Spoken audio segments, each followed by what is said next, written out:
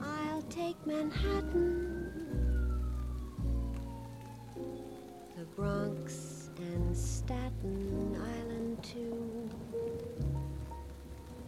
I think there is something so special between the listener and the other side of the microphone in the studio.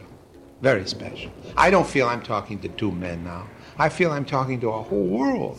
All of the people that you have created for me because of what you're doing. How many shows were you doing a week? I did as many as 4 and 5 shows a day. I did Terry and the Pirates and Dick Tracy back to back, and earlier in the day I would do David Harum, and then I would do a half hour of Grand Central Station, and so on. I would say that somewhere between 35 and 40,000 broadcasts passed through my hands. By April 1954, Himan Brown had been involved in radio for more than 2 decades. He directed, produced, or created shows like Inner Sanctum Mysteries, The Adventures of the Thin Man, Grand Central Station, Bulldog Drummond, Dick Tracy, Flash Gordon, and Barry Craig, Confidential Investigator.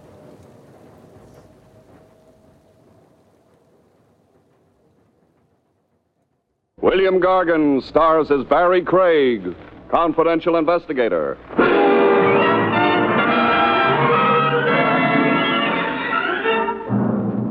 The best time to die, folks, is in your own good time. But try arguing with a bullet.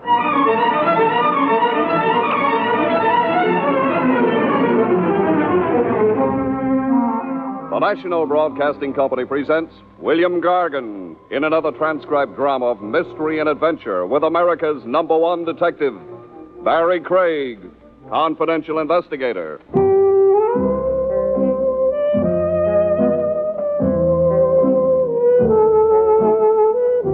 Barry Craig speaking.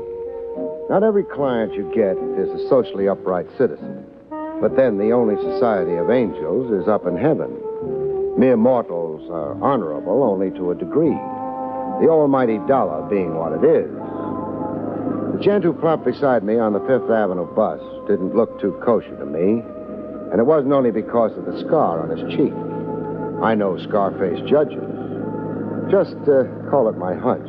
I transferred my wallet to the side pocket furthest from him. I'm not a dip friend. Second story? Wrong again.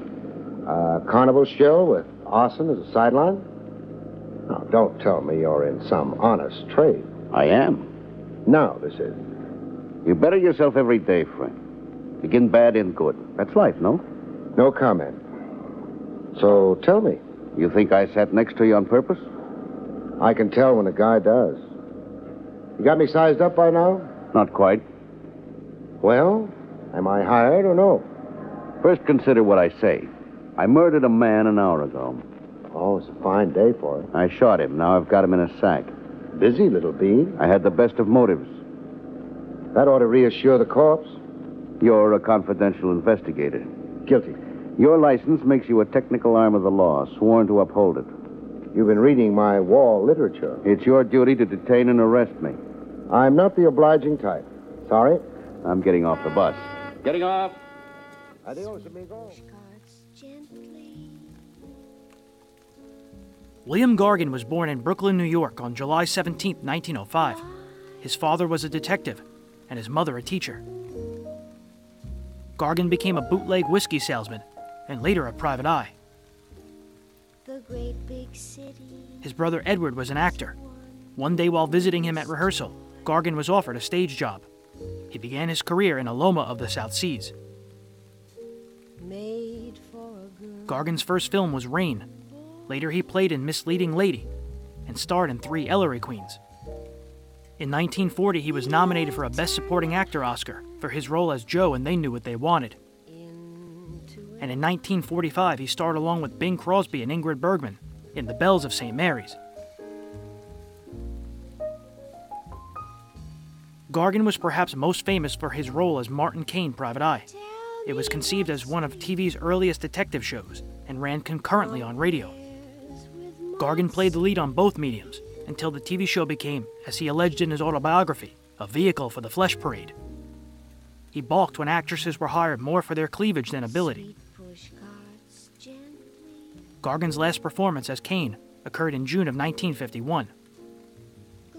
That October 3rd, he began playing Barry Craig in a similar-sounding series.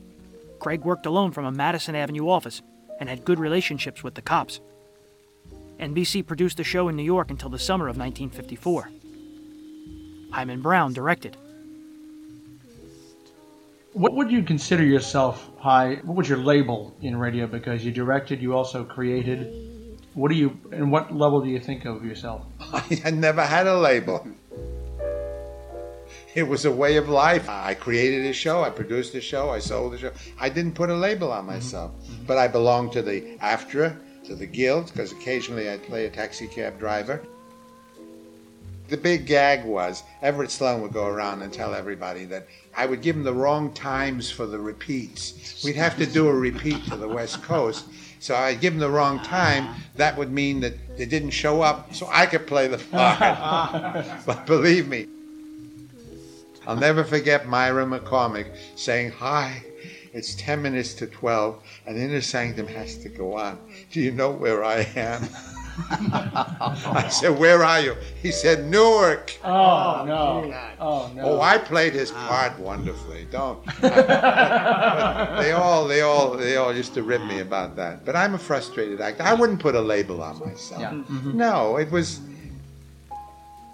I don't know that we had labels. I'll take Manhattan.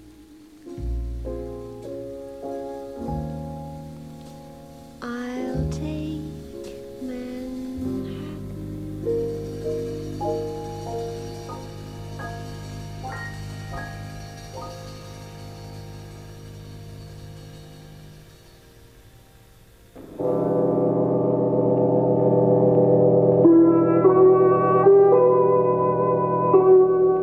Weird? Not so. I got my anonymous friend's feeler right off. Was I really confidential, he wanted to find out. Find out before he dared to hire me. His story was a fake. Done to see if I'd grab him and yell police. I'd be seeing more of him. I got to see him again in a health club and gymnasium while I was working out, shredding stomach fat in a punch bag. My friend showed up to watch me. Save some of your punch for me, Craig. Well, back with me again, huh? Park on the bench here. We'll talk. Yeah. Well, I'm parked. So? I'm Moody. Gyp Moody. Gyp, huh? Gyp means I've got gypsy blood. Oh. You, get rid of that corpse, okay? I was only kidding you. You think? You're for me. You don't run blabbing what you hear. So glad I passed your test. Now, what's my job? 200 grand stolen from me 5 years ago. I want to get it back. Explain. Johnny Phoenix stole it from me. Phoenix? Yeah, I dimly recall. A company treasurer or something. An ex-con I gave a chance to work. Work at what? In my company, export-import. Phoenix robbed my safe in Blue Town. And got caught. He was grabbed in Canada, extradited. And convicted? I'm a little hazy. Convicted, yeah. But he didn't do time. He didn't? Not in jail, I mean. He acted crazy all through the trial, kept screaming about gophers and dragonflies and some dead ant. An act? I don't know. He did wear a silver plate in his skull, and a twitch to him that closed one eye every 10 seconds. Anyhow, the judge took notice. Phoenix got a mental test, dementia, something or other, a doctor called it. Split personality. Yeah, that. Phoenix was not responsible for his actions. He went to an asylum. Riverhead Asylum, upstate. Comes out tomorrow. Out? Free? Yeah, it's in the papers. Here. Johnny Phoenix to Judge Sane, freed on a show cause writ. Does he still stand trial for the original theft? No, he isn't the same guy who did the original robbery. So a doctor says. The DA agrees, so does the trial judge. Phoenix is a new man, cured and rehabilitated. Beat that. The money was never recovered. Not a dime. I'm out all that. Big dough, 200 grand. No insurance? I only had a fraction of it insured. Be there at Riverhead when Phoenix gets out. Stay with him. He's got the dough salted away. When he goes for it, you go for him. I'll give you 5%. Well, that's 10 grand. If money. If you get my 200 back.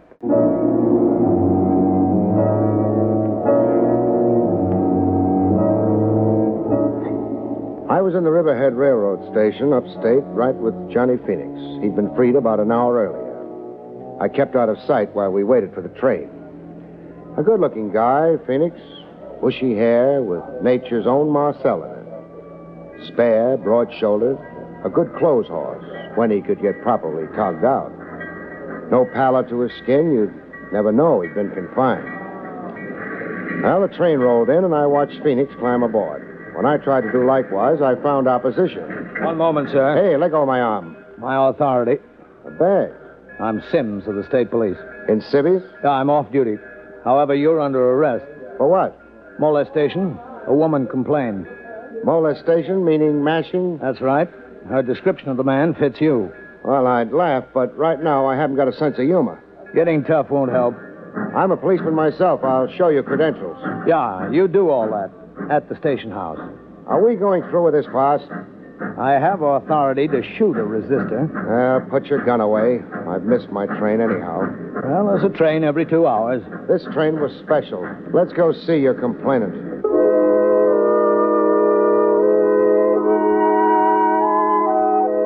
The complainant looked like she'd had trouble with mashers since pigtail days. Blonde, cream-cheeked, born to wear silk.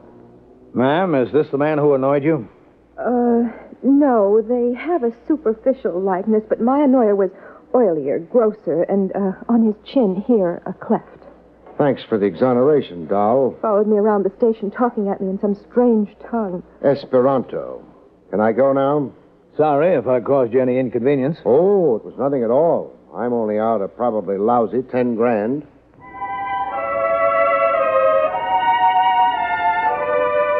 Back at the Riverhead station, again waiting for a train out, I tumbled to a masher mistaken identity routine I'd been caught up in. I watched for Golden Girl to come back to the station. When she did, I really molested her. Hello, doll. Doll, are you out of your mind? I'm mad over you. Mad? Oh, you really mean mad. I'd like to apologize Don't bother. Just explain it. My arm, please. You're bruising it. All right, talk. Well, the circumstances are plain. Here in the station before, a man... An oily fellow. My size, shape, wearing my clothes, as you told State Trooper Sims. Only oily, your guy. Therefore, not me. An honest mistake? Dishonest, baby. Well, what do you mean? The only person molested in this depot today was me. And you engineered it deliberately. Deliberately? Why, that's absurd. To keep me off the train, Johnny Phoenix left Riverhead on. I can't understand a word you're saying. You've got me grabbing your arm again, baby. Who are you? I can be gentlemanly. I can be very rough. Well, do we wrestle? All right. I'm Rita Phoenix. Sister or wife? Wife. Our train. We'll travel together, baby. Closer than Siamese twins. You made me lose Phoenix, but you're going to help me find him again. You're going to lead me back to him. Come on. Trains don't wait.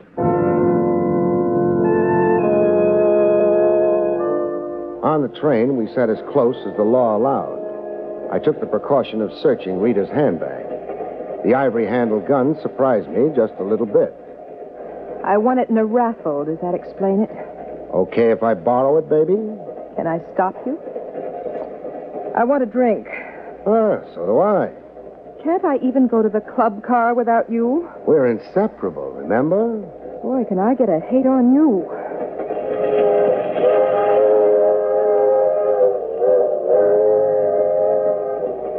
Inseparable. Only thing I was wishing aloud.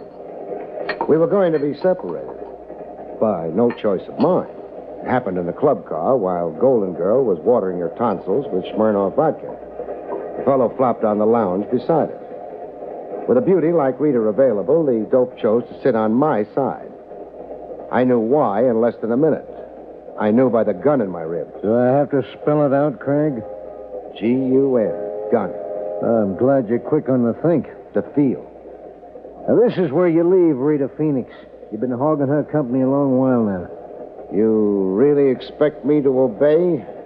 I know what you're thinking. A crowded club car, people all around us, conductors and stewards, but it won't help you, Craig. You'd have to be pretty desperate to shoot. You'd be crazy to tempt me. Dough, Craig. I drool when I think of the amount of dough at stake. All right. What's your play? That's better. The station up ahead, Sooner Falls. We roll into it exactly 3:47. That's in 4 minutes. You're getting off the train. Alone? Yeah. At the station, someone's waiting for you. Friend of mine. You plan far ahead, huh? I've got a knack for detail. How do I come out in all this? You just lose a client and an opportunity, no other harm done. I lose Rita. Yeah. I lose her, and she's your pigeon. Look, let's not stretch this conversation. 3 minutes now, and we stop. Let's start moving to where you can get off.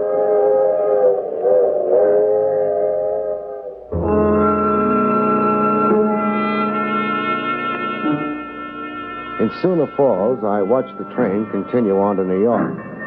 The someone waiting to greet me was right on hand as promised. Hiya, pal. Put his face between 2 loaves of bread, and you could call it a giant meat burger.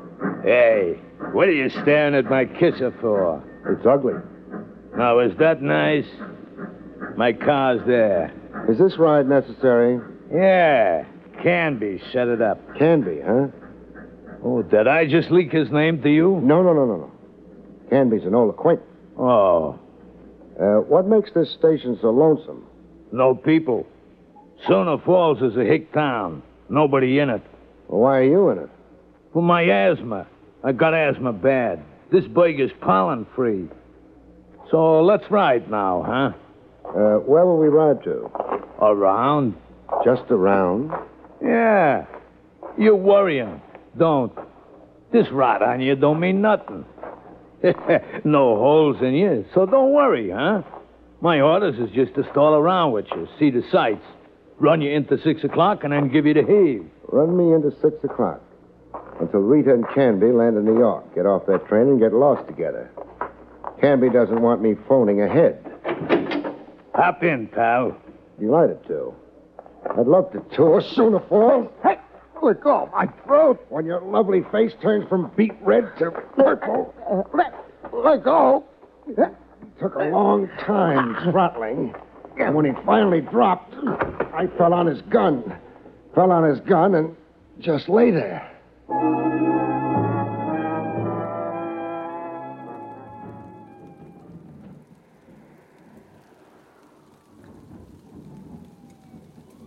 Production of Barry Craig moved to Hollywood in the summer. It ran until June 30th, 1955. Gargan's acting career came to an end in 1958 when he developed throat cancer. Doctors were forced to remove his larynx. Speaking through an artificial voice box, he became an activist and spokesman for the American Cancer Society. No longer able to act, he formed William Gargan Productions, making film and TV shows in Hollywood.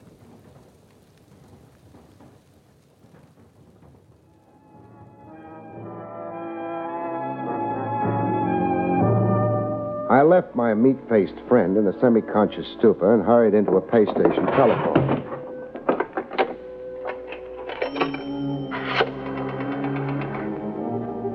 Operator, get me long distance.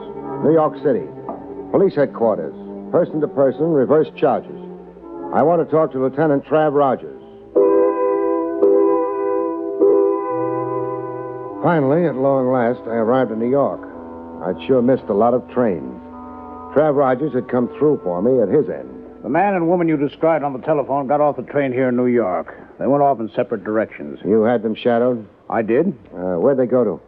The lady's registered at the Parkfront Hotel as Rita Manning. A phony name. She's Rita Phoenix. How about Canby? He checked in at the Kilgore Hotel. Kilgore? New name to me. Over in Brooklyn Heights. Oh. Rita, the Parkfront Hotel. Canby, the Kilgore.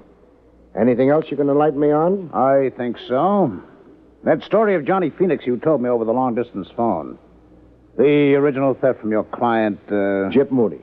The subsequent trial of Phoenix, his insane behavior in court, and the resultant confinement in an asylum. Etc. and so forth. What can you add to it? I found a discrepancy in your tale. What? The alleged $200,000 Phoenix stole. Alleged?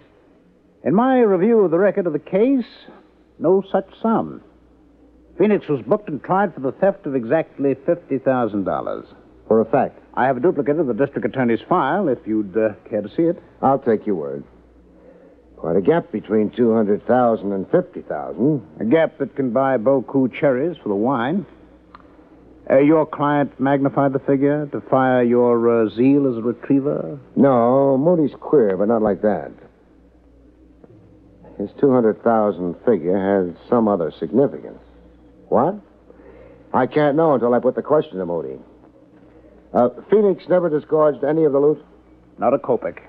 What did the police do about it? About trying to recover the money from Phoenix, I mean. Oh, the usual devices and pressures. All we accomplished was a show put on by Phoenix. He acted nuts. Climbed the walls, screaming he was a chimpanzee in a jungle.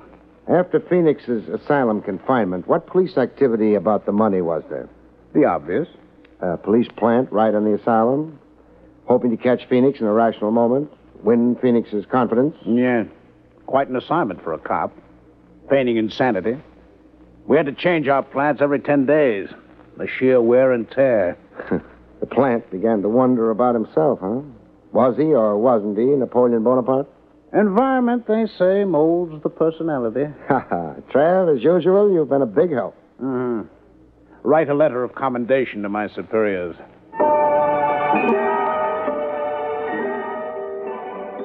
But it's a very, very important part of theater. If I can leave nothing else with the people who've been listening, theater is wonderful.